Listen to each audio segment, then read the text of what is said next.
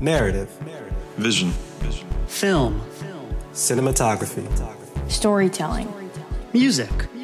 Digital media. Scarlet Media. You're listening to 50mm, a Scarlet Media lens. Join us as we discuss our perspectives on digital media, filmmaking, and storytelling that inspires us. Film is a beloved form of entertainment for just about everyone, and while its purpose is to entertain, all films have some sort of meaning behind every aspect, from their dialogue to costumes and even camera angles. Directors use these subtle hints to insert deeper messages into their work that you can find if you look closely. This week, we take a deep dive into the Oscar-nominated film One Night in Miami to analyze these hidden meanings in detail.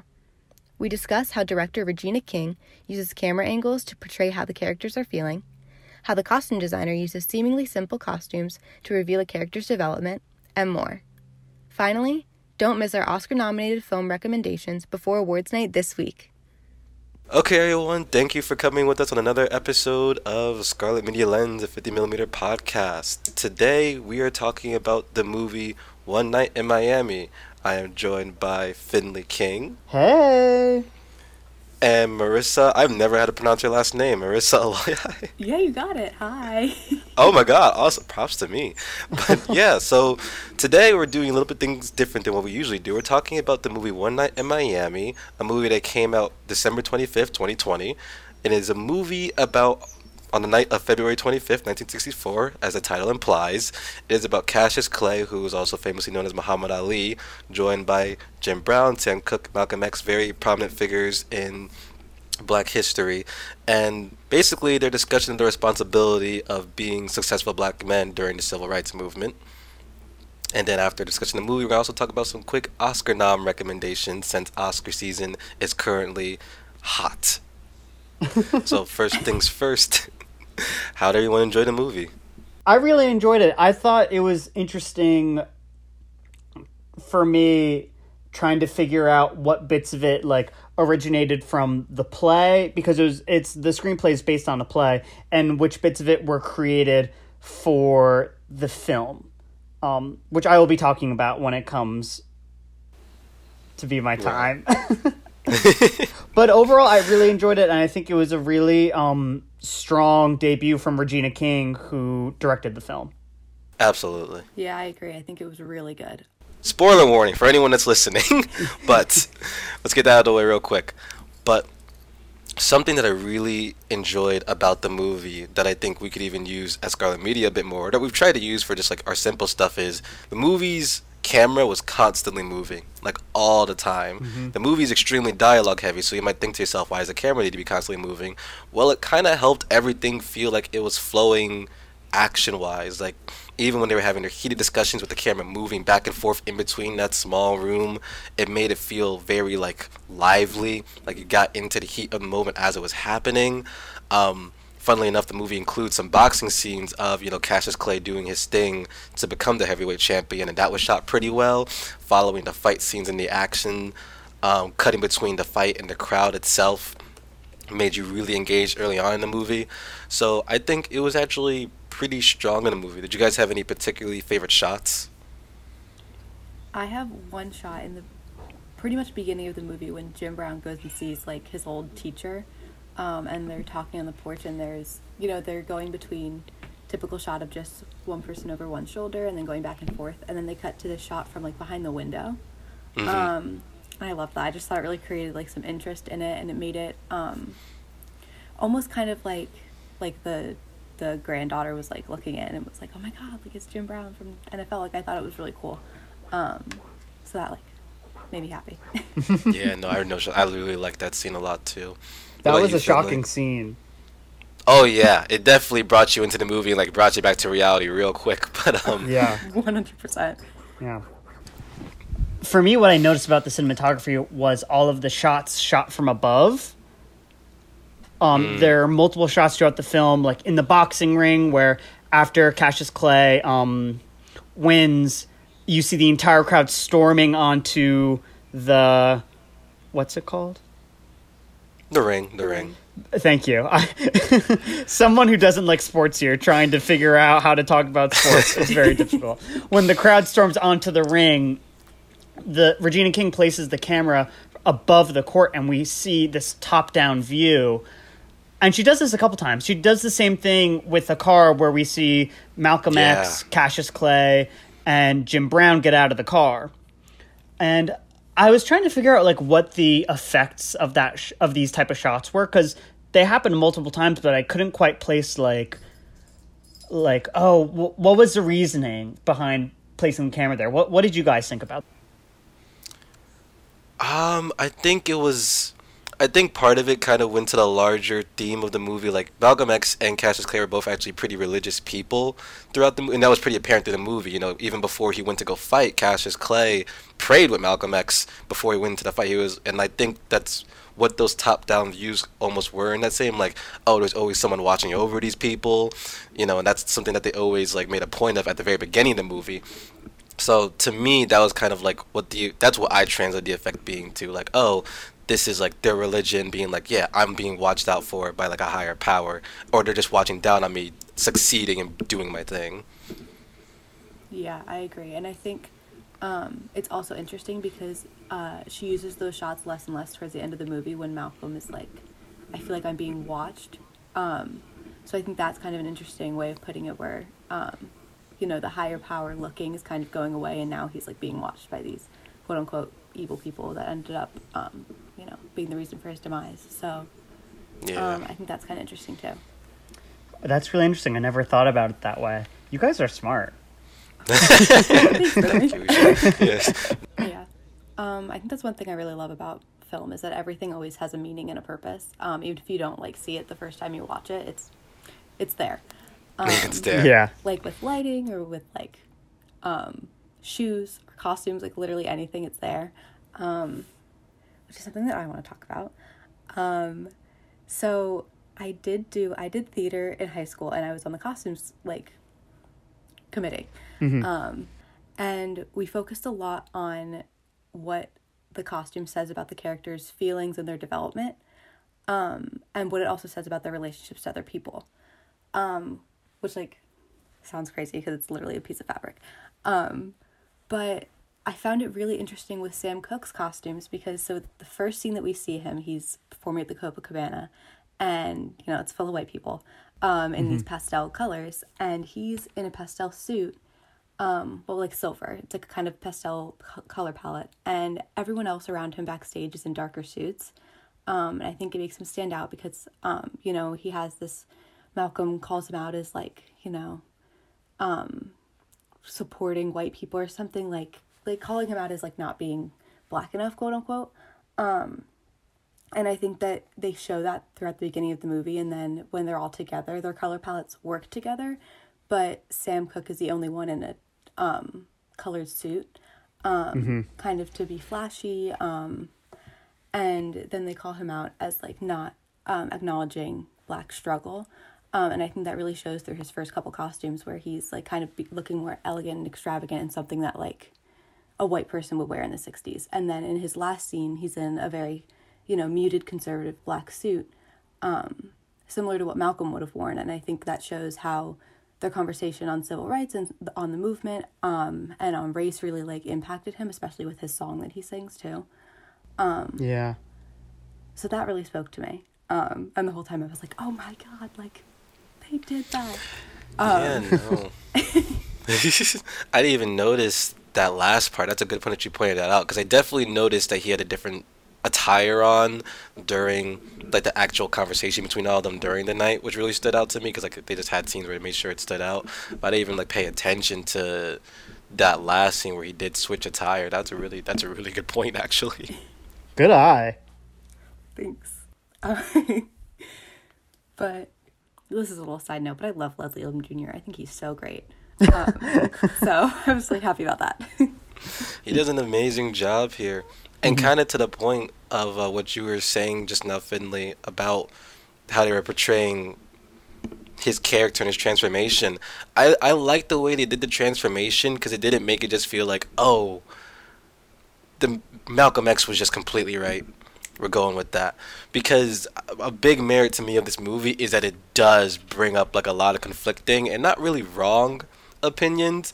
Like, like I know could be the one talking about dialogue, Finley, but just one of my favorite lines in the movie was between Malcolm X and Jim Brown when they were talking about like, Malcolm X was like, "Oh, you should be one of our warriors. You're an NFL giant. All this, that, or that," and Jim Brown just goes, "You don't have a job." Like, it is genuinely one of like the funniest moments of the entire movie, and it's like so true. It doesn't really allow any of them to be faultless by any stretch of the imagination. It like brings them back to like they're still very much people who are just handling this big responsibility that they all carry due to their separate professions. They all handle it differently and think of it very differently. And they don't paint any specific way as wrong. They just acknowledge that like there's faults in each way of thinking that should be addressed and come to a compromise to like get to the big overarching goal.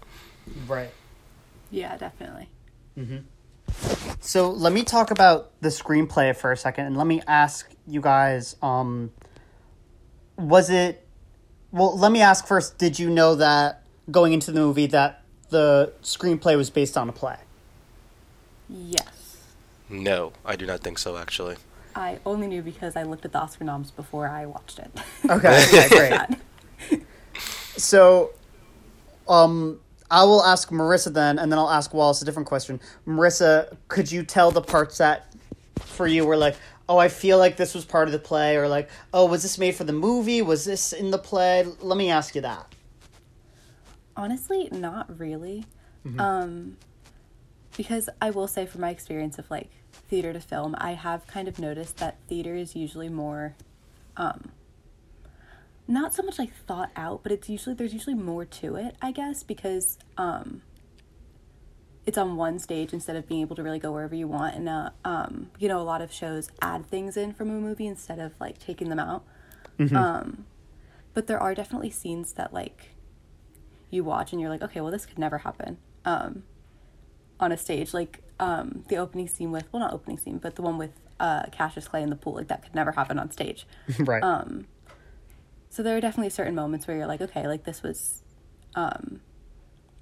not in the original screenplay, but yeah. And did that ever bother you? Like when you were watching, was your mind ever going, this is starting to feel like a play, this is starting to feel very dialogue heavy? Did that ever happen for you? There were only a few moments when they were in the room where like that, I think that was the main thing, was like when they were just in the suite for a lot of the movie. It was like, okay, well, this could be in a play, just one stationary set.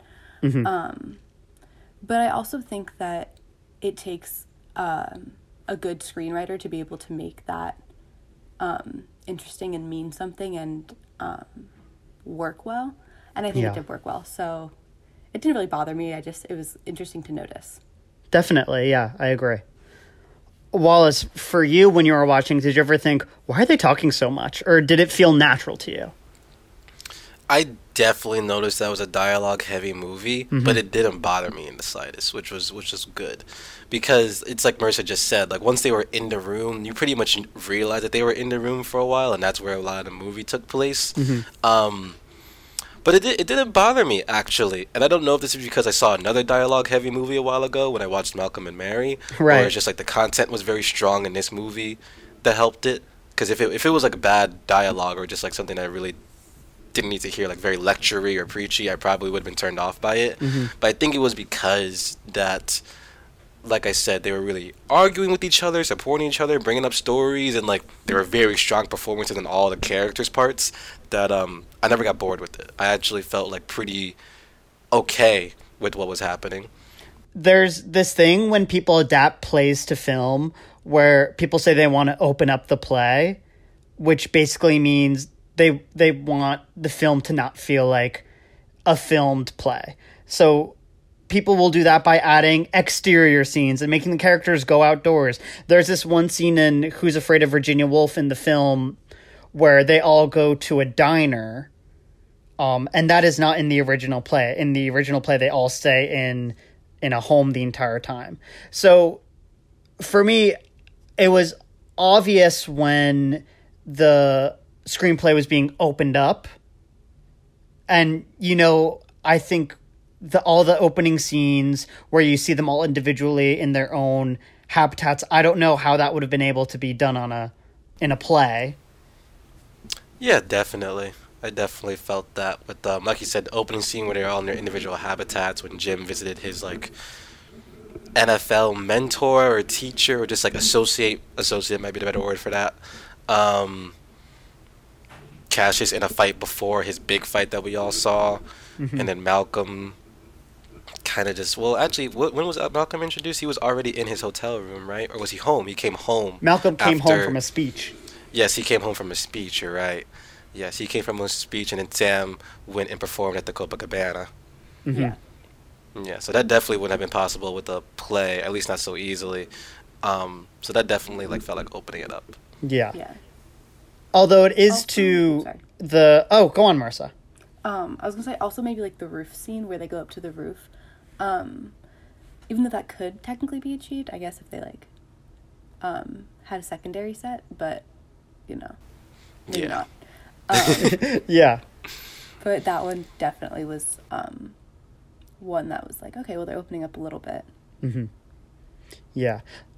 Although I do think it is, and this is why the film screenplay is nominated for an Oscar, is I think all these scenes feel really natural and built into, like, the story. So they never feel like they're not organic. But yeah, speaking of Best Adapted Screenplay in general, like Finley and Marissa both mentioned, this movie has been nominated for an Oscar for Best Adapted Screenplay. And the play is originally called One Night in Miami, and this movie was directed by Regina King. This is actually one of the few Oscar-nominated movies I have seen, honestly speaking. It's been a very weird year with movies, because usually I'd see a lot of these Oscar-nominated movies in theaters. That's kind of how I saw several of them last year, but with them being on streaming services and them kind of being all over the place, or just people having technology fatigue, it's been a very odd year with this. The only ones I've really seen are One Night in Miami and Soul, both of which I loved. So those are definitely ones that I'd recommend seeing. Outside of that, I've had quite a few people try and have me watch Nomadland, which I definitely want to watch, and Minari, which I was definitely interested in watching as well.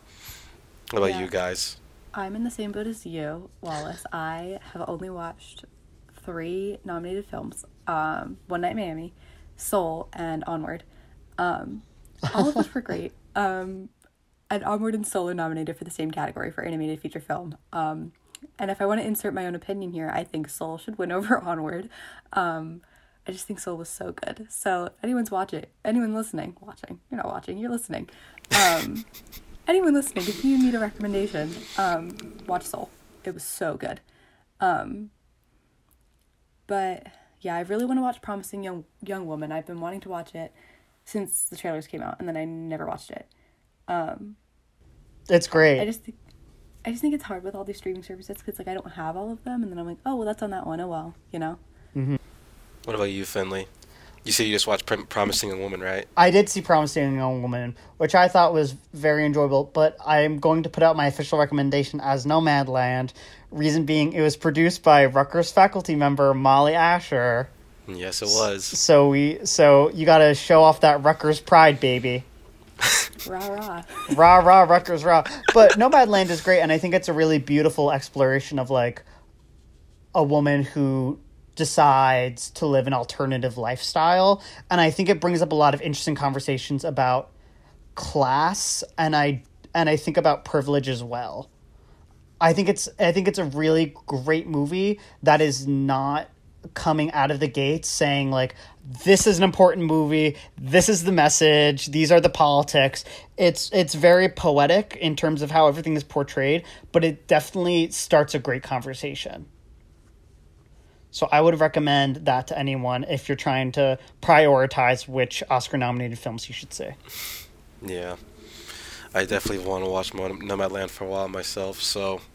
What is that on, by the way? What streaming service is that on? Or did that is streaming on Hulu.